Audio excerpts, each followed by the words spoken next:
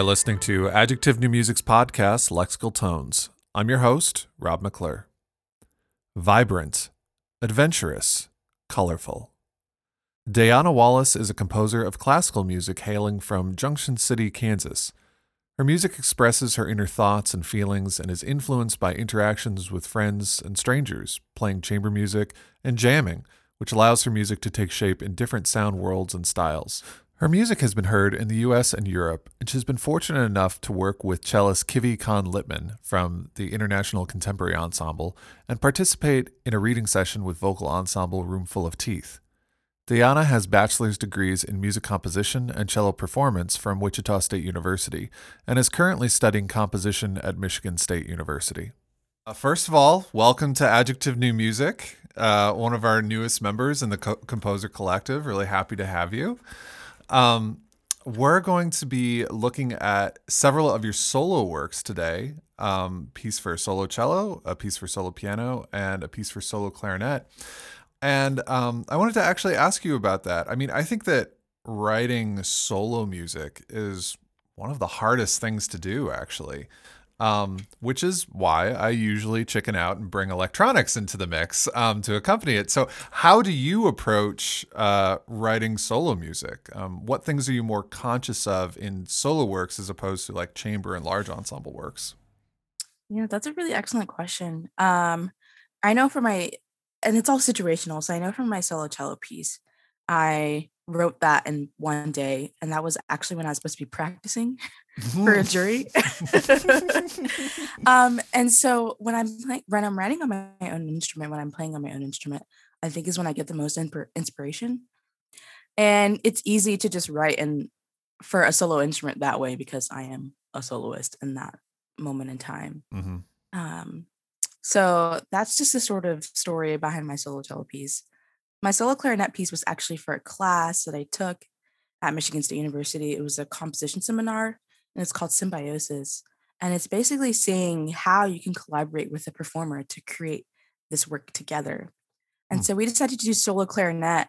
And just based off of my performer strengths, Chris Kaminsky, who's an incredible clarinetist and really enjoys improv, and we decided to run with that in that direction. So it was a really, really meaningful project, and it was something that I could do and we could do together. So it was easier on that front. Mm-hmm. And then my solo piano piece, I was in the middle of writing a solo tenor saxophone piece, which wasn't working out for a multitude of reasons. And I decided to approach this in this way to sort of just write kind of whatever I wanted and to liberate myself from this writer's block that I was having.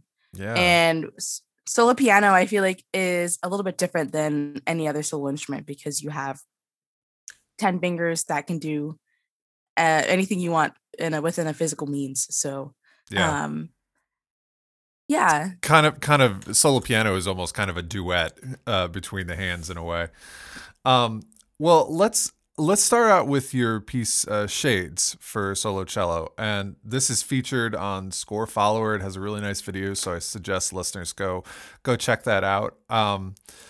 So you said that you wrote this when you were supposed to be practicing for a jury. I feel like I've written I'm a percussion well I was a percussionist. I've written so many things based on the fact that I didn't want to practice.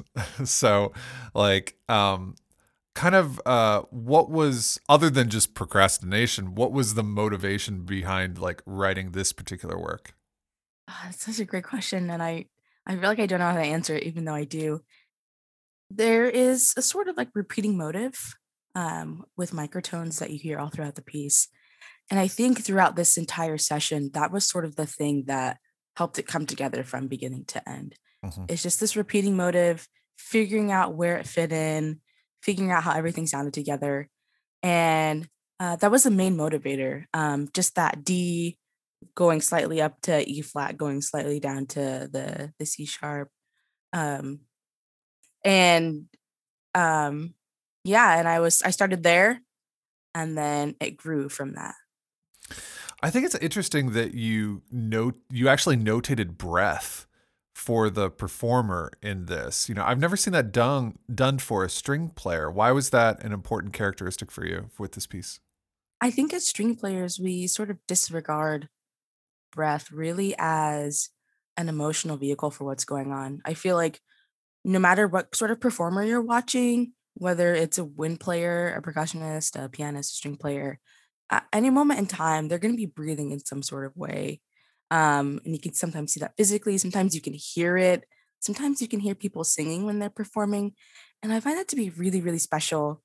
My cello professor is a very breathy guy. And that's something that I always found interesting during lessons with him whenever we're talking about being expressive and we're talking about motion going forward or even coming down in emotion, he would always use the breath as a vehicle for that sort of expression. And I find that very interesting. And I wanted to incorporate it that way as a part of the phrase. It's up to the performer if it propels a phrase forward, if it comes back in emotion just a little bit. And I also have a note in there, like if you're already a breathy performer, I had a performance once where someone didn't even follow any of the breath directions that I gave. However, because he was an expressive performer, he was already breathing in his own special way anyway. And I think it brought another dimension to the performance, which is very special. Yeah, I mean, I'm thinking back to, you know, a long time ago when I used to play marimba a lot, and especially if you're doing something kind of slow and like chorale esque on marimba, I remember like taking those big inhales like as you start a phrase and kind of, yeah, that's interesting. I hadn't really thought about that before, for like non wind players, but it's definitely something that still an aspect of performance that it really helps a performance along, as opposed to ignoring it. Like, you know, it'd be interesting to do kind of a comparison of like play a phrase and really think about your breath and think about your breathing, and then play a phrase and almost hold your breath and see how different or like tense the other, I assume the other one would be. You were talking about that D motive that comes into the piece, and it seems like, especially at the end, there's some kind of like harmonic or at least like pitch centric duality of the piece. On the one hand, you have you have the D being microtonally ornamented, and then towards the end of a piece, an A flat chord. I mean, arpeggio really, but it's a stacking of thirds. You end up kind of with A flat Lydian and then an A natural on the very top. So what is the drama that's playing out between like that D motive and then juxtaposed with that kind of A flat arpeggio that's kind of slowly revealed from the top down? I never really thought about it that way. Now that you mention it, um, I would say that it's really sort of um, a character shift. Hmm. Despite the emotion, the sort of rising arpeggio, um, whatever reservations that might have, I think it's still sort of a coming down from the build up from the very beginning to that really expressive mark, the double stops and the high register. And I think it's sort of working itself down from that climactic point. Hmm. And then that D motive is just there to sort of, again, just ground it in whatever was happening in the beginning. So you get this kind of like calming down of emotions mixed with this sort of like mysterioso kind of thing. Yeah, yeah, and I think the tritone that we feel between the D motive and the A flat motive, it kind of like it almost leaves the piece with a certain ambiguity at the end.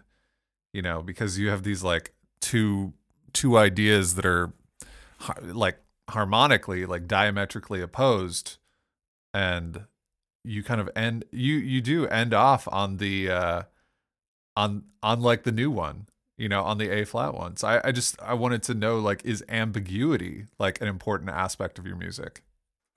Not necessarily. I remember when I brought this piece into my professor I was studying with at the time, Dr. Mays at Wichita State University.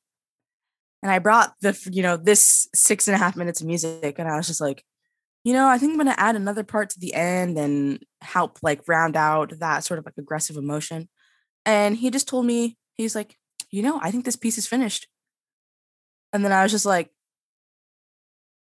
yeah, okay, it's done. So I think that I had plans to sort of expand it further.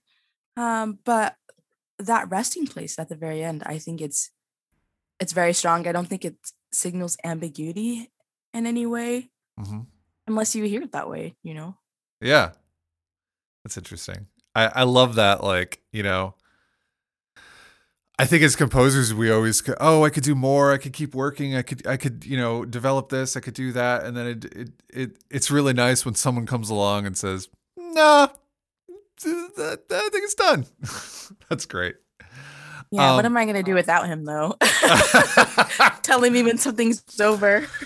I think as you get older, like it is really nice, like when someone just kind of gives you the nod, like, hey, I think it's done.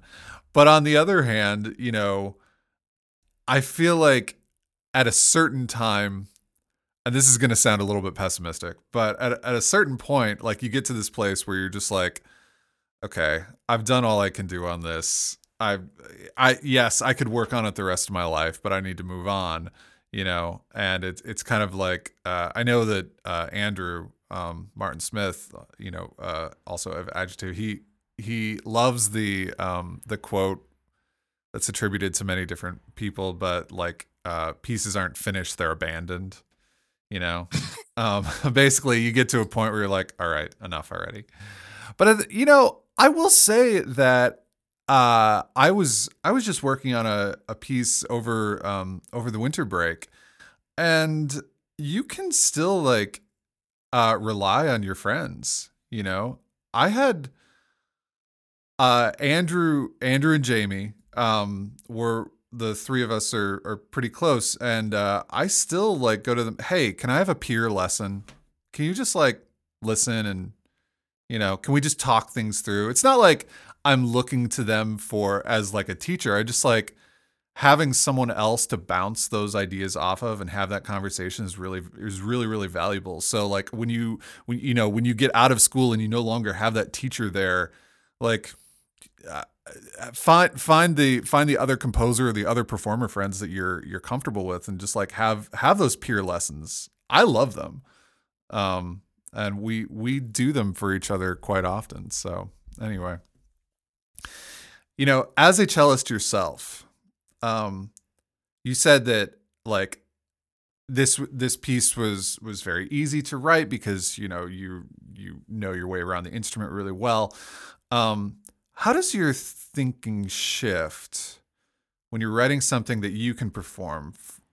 For myself with percussion, at least when I still played, it was simultaneously good and bad to write for my own instrument. It was good that I knew how to get around the instrument very well, but bad in the sense that I felt like I had blinders on, that really focused me in on what I could physically do, as opposed to pushing me to write something that people better than me could do. Did you have any of that kind of experience? No.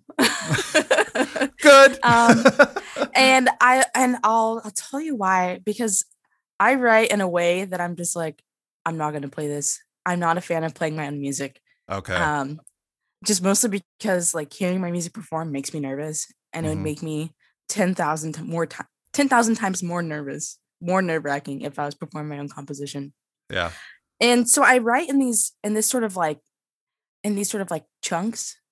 So if I can do it slowly, and if I can go through the motions slowly, I know that somebody who is way better than me, or is wanting to be a performer, in the long term, is going to be able to do it no problem. Is sort of Yeah. how I think about it. What does the title Shades mean? I got nothing for you. I feel like titling pieces is so difficult for a multitude of reasons. I originally picked Shades actually, because the first half sort of centers around D, and it's all these different characters around D, so different shades Hmm. of if you will, shades of D is Yeah. what I was thinking. Cool. So who are we going to hear on this recording? We are going to hear the very wonderful Kivi Khan Littman. He is faculty at Youngstown State University, and I actually met him at the Cortona sessions. So Awesome. So here we are. This is going to be Shades.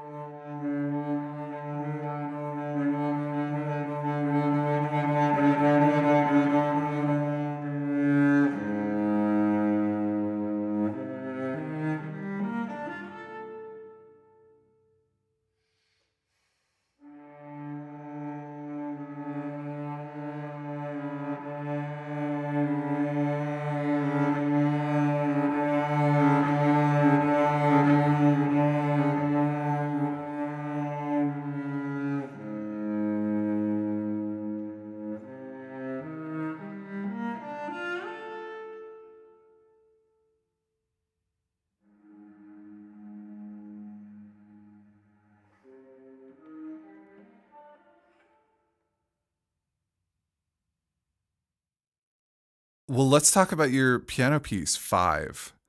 Um, so this piece is beautiful. End of statement. I mean, you kind of mentioned earlier that this piece kind of broke you out of writer's block. It kind of broke you out of a funk. Can you talk about when, like, what was going on and how this piece kind of got you out of that block? It's not like a heavy story, but it does make me sort of emotional in a way. So I started this in the second semester of my master's degree. Um, After I sort of hit an impasse with my professor um, and what we were working on, the solo tenor piece. Mm-hmm.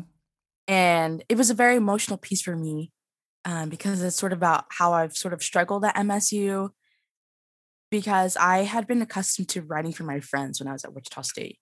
You get 4 years, you get to know a group of people, and then they end up becoming your go to performers. And they're excited about it. And coming to a new school, not really knowing anybody, people who are ready and willing and really want to collaborate, but I don't know them on a personal level. So I feel a little bit hesitant about that. So that's something I was struggling with. I was struggling to find my groove in writing for people that I knew sort of and were excited about collaborating together, but not in a way that I felt comfortable enough to do it. Mm-hmm. And I was just like, I need to do something that is completely objective in the sense that we can just work on technique, that I don't have to get criticized about my emotions or anything that's going into my music. So I decided to write a solo piano piece, theme and variations, right? It's like you have a theme, how are we going to vary it? And I feel like I can get very good advice from my professor about how to do that. And something that wouldn't make me feel hurt or lost at the end of a lesson like I was feeling previously. And so I called up one of my friends from Wichita State, leaning on my friends again. And I was just like, hey, I'm gonna write the solo piano piece. Would you be interested in performing it? And he very kindly agreed. And so this piece was born, and I'm very excited. Um, well, it already had its premiere, so I was very excited for that. And I'm very excited to see where it goes from here. Yeah, I mean, it's interesting that this piece kind of takes us on a journey of different ideas and techniques, but I imagine it's also taking us on a journey about what inspires you. Is that true? Because there are a lot of different, you take us like through some very disparate places. Um, so are all of those things kind of like musically within you? Are you interested in like all of those all of those ideas that kind of sums you up as a composer? I mean, to some extent. I think so, in a way. When I was writing this, I started with words that I wanted to describe the variations. So I don't think you got a chance to see the score, Mm-mm. but in my notes, I was like, oh, I want the first one to be about counterpoint. I want the second one to be about love. I want the third one to be about space and emptiness. I want the fourth one to be um, gay as in happy. And I wanted the fifth variation to be deep, dark, romantic angst. And then I Mm-hmm. sort of worked from there. And as I was going along, I was thinking about composers that I was inspired by, um, things that sort of describe these characters that I had picked out. And it was difficult, I think, mostly from like, can the pianist play this? And Mm-hmm. not in the sense of like musical material. Who are the composers that you kind of picked out? I know the fourth variation, which has that running ostinato. I was inspired by Chopin. Uh-huh. The deep dark romantic angst. I was inspired by my favorite Russian composers, Prokofiev. Scriabin is sort of mixed in between the fourth and fifth variations. Um, the third one, I was just kind of doing my own thing, the space and emptiness. I was just like, yeah. But the second one, sort of about love, I was really inspired by Debussy, Nerval, sort of the impressionist composers. Mm-hmm. Um, so yeah. Yeah, I mean, it's interesting that you bring up these names because I had a completely different idea in my mind, which is, I mean, I think I think that's great. That's what music is. I mean, I really love the sparse and kind of pensive moments of this work, especially the I think the first. There are moments in this that kind of remind me of the very quiet moments of, say, like Aaron Copland's piano variations, or something like that. Just I think the way you treat the piano is, yes, there are those like big bombastic things, but also like you get down to very small places, and it's really beautiful. Yeah, thank you. Can you talk about, so I think it's the second variation, or maybe the third variation, where you talk about there is, it's the one with a lot of silence and you're playing inside the piano. Is that, do I have the number right? Um Yeah, it'll be the third. yeah. A lot of like inside the piano, very gestural. It seems like it's about suspension. These chords and resonances just kind of hang there and slowly evaporate. Was that the compositional idea for that section? Yeah, I'm glad that you mentioned that. In my notes, um, and in the score, it says emptiness, and then da da da da da da. The longest minute ever. I wanted it to feel so long, by having all the space. And usually when performers are performing, they take into account of like the hall and the resonance of the hall. And I was just like, I want you to wait until the sound completely dissipates until you move on to the next thing that you're going to play. Um, so yeah, it's kind of like suspension. Yeah, I think that's a really excellent word to describe that. Awesome. So, who are we going to hear on this recording? Who's the friend that agreed to play it? It's my really excellent, wonderful friend, Patrick Orr. He is finishing up his degree at Wichita State and is going to be headed to a master's program soon. Not sure where, but Awesome. So this is 5 for solo piano.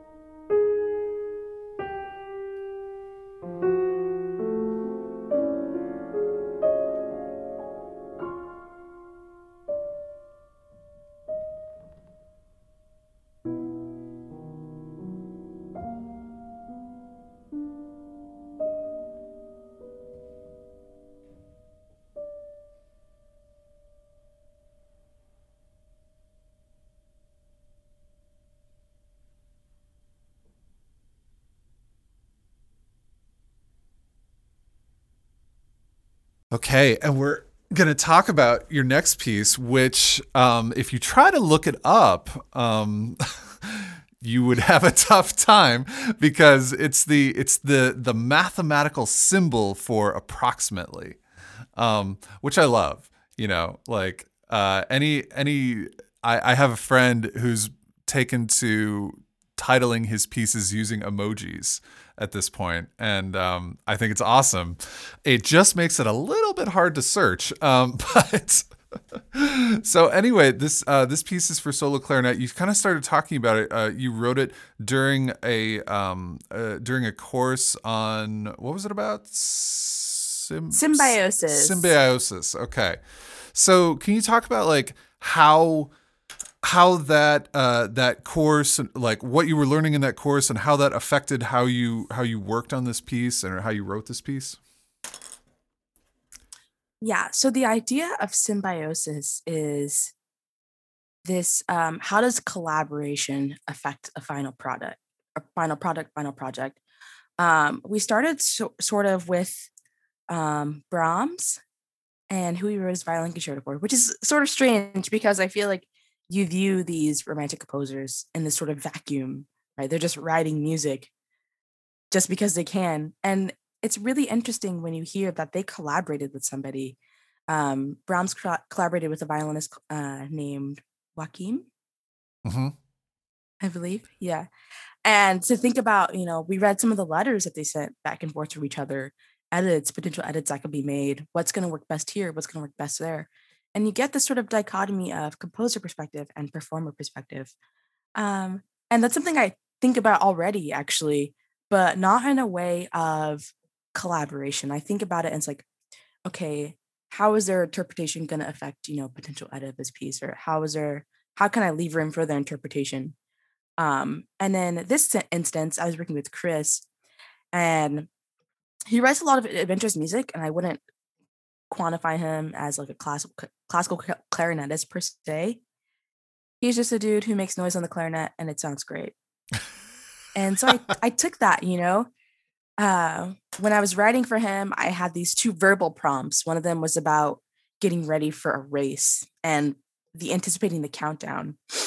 And then another verbal prompt that I had was a scene in like a forest and just feeling the sun on your skin. And so two very different ends on the spectrum. And the product that he produced from the more serene scene was really, really beautiful. And so we took that and ran with that, which you sort of see weaved in approximately math symbol. Just very calm, all of the trills and the overblowing to the overtones. I think that in their essence, they're really beautiful gestures, really soft gestures that if you just expand how you think about them, then they turn into something different. And I could only learn that working with Chris because that's just the kind of music that he likes and that's what he likes to play. Yeah, I mean, so you really started this out with just a verbal prompt, and then it was what, improvisation, like kind of you gave him the prompt, he gave you a recording, or played it for you live, and then you just kind of ran together. So this seems like a really I mean, yes, obviously collaborative piece, but collaborative in the like most truest sense of the word. Yeah, and it took us a lot of steps to get there. So the very first thing that I wrote for Chris was a graphic score for this class, and it was supposed to be however long. And then I wrote him an etude, um, which was basically exploring overtones, Mm-hmm. which I had know nothing about because I'm not a clarinetist, I'm not a wind player. I know how the clarinet works, but not as well as he does. Sure. And so there were a lot of small steps that we took to get there, that led me to the verbal prompt that led to this work being created. How would you compare this experience of, working in this way, like kind of just back and forth, back and forth, here's an idea, here's a product, here's an idea based off of that product, versus like, that typical idea of how a composer works, like in their dark room writing their brooding music.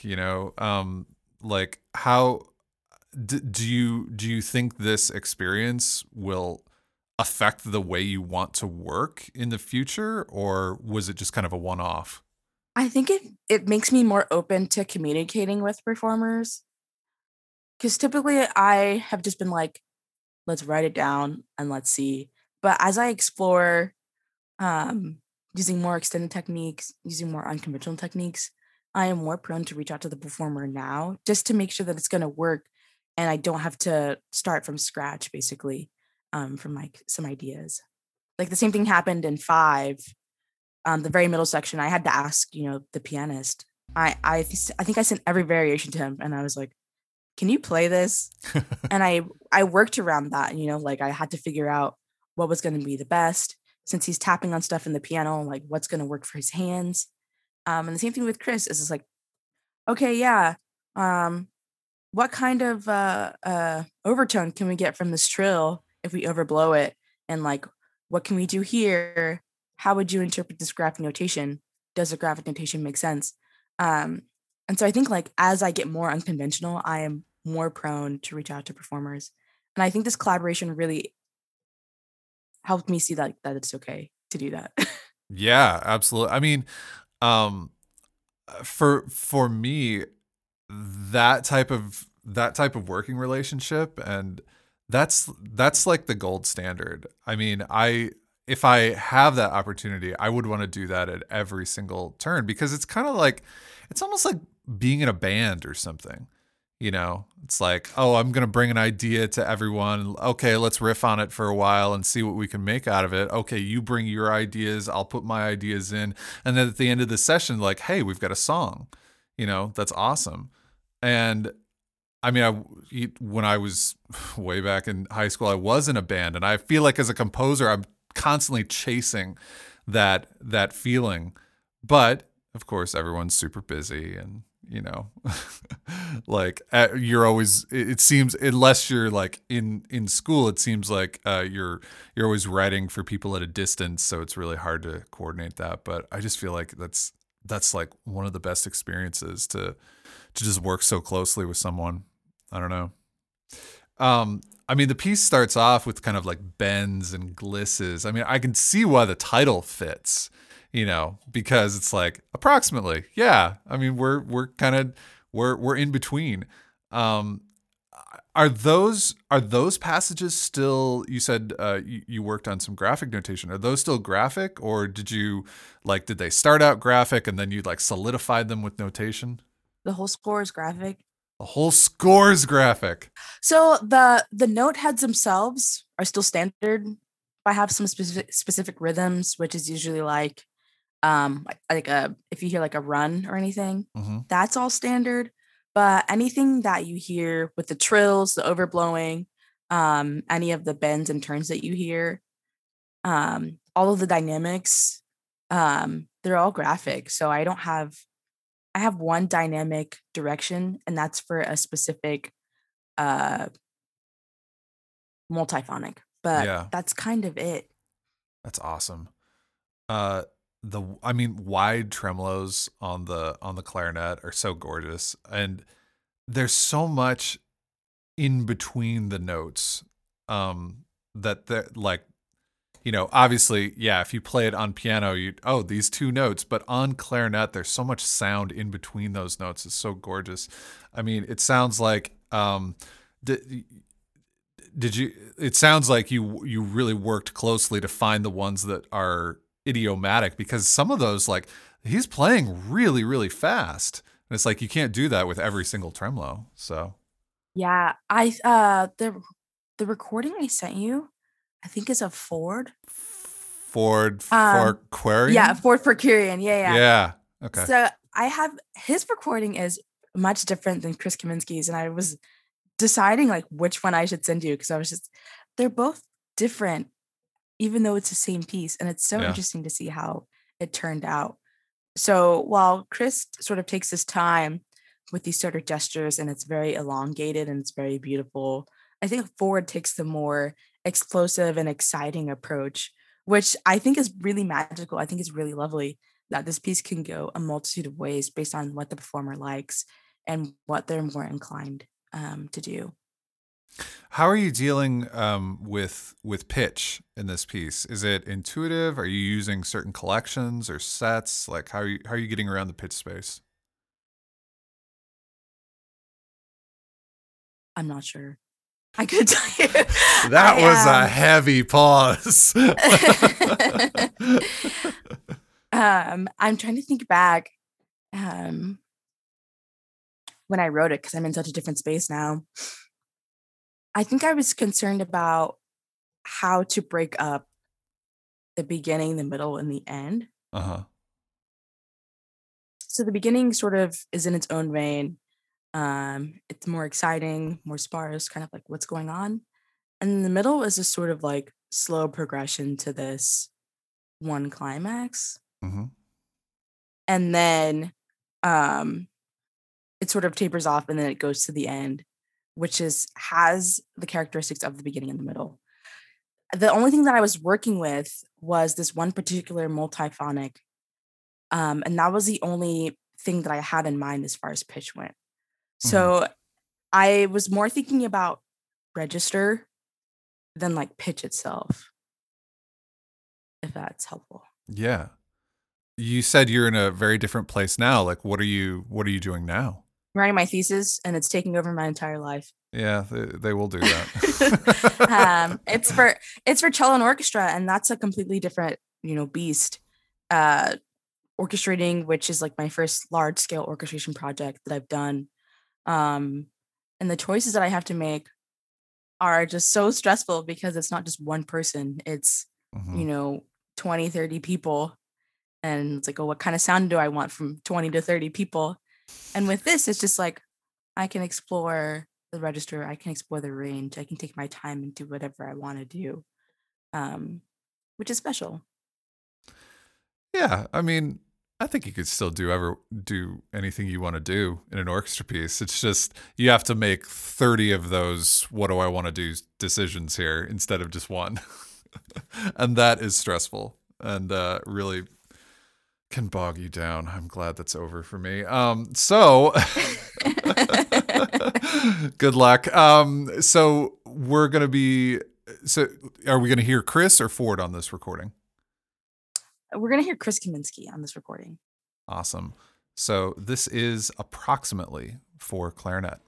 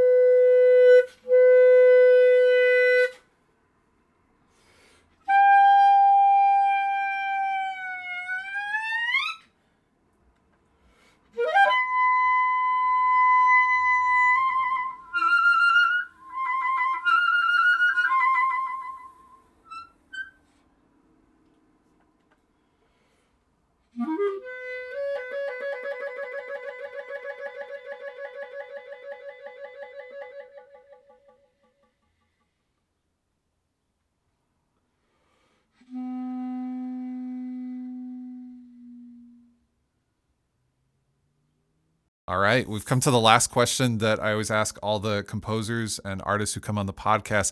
How did you find music as the thing that you wanted to pursue for your life? This is a loaded question. It's sort of a sad story, and I've realized that I've needed to talk about it more as of late, as I've been doing a lot more projects and applications and things. Um, so when I was a senior in high school and deciding what I wanted to do, I was thinking about maybe going into music education or information technology, as one does when they're a student in high school. Mm-hmm. And my dad had died suddenly. And so it was just a lot emotionally on me getting ready to graduate high school and having to deal with the death of a parent. And I found sort of solace in composition, weirdly enough. And so in that sort of moment of grief, I became a composer, I guess, depending on who you ask. So I've been doing it ever since then. Wow. I'm really sorry to hear about that. But I think that especially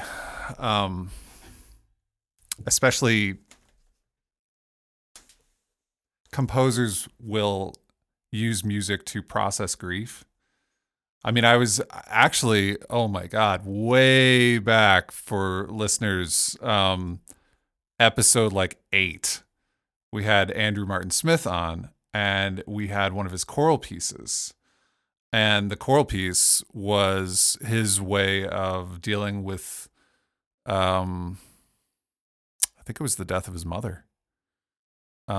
Can't quite remember. That's like that episode was like 4 or 5 years ago at this point. But yeah, certainly. Well, before we go, could you tell people where they can find more of your music, connect with you online if they like what they hear? Yeah, so you can find all of the recordings of most of my pieces on my website at dianawallace.com, DAIJANA Wallace.com. You can also find some of my recordings on YouTube. As Rob mentioned earlier, I have a video on Score Follower now, which is exciting. And if you want to connect with me, you can find me on Twitter __ Diana, DAIJANA, for all of your wonderful trash new music takes. We love trash new music takes. Diana, thank you so much for doing this, and welcome to Adjective. Yeah, thanks for having me. I'm so excited to be here.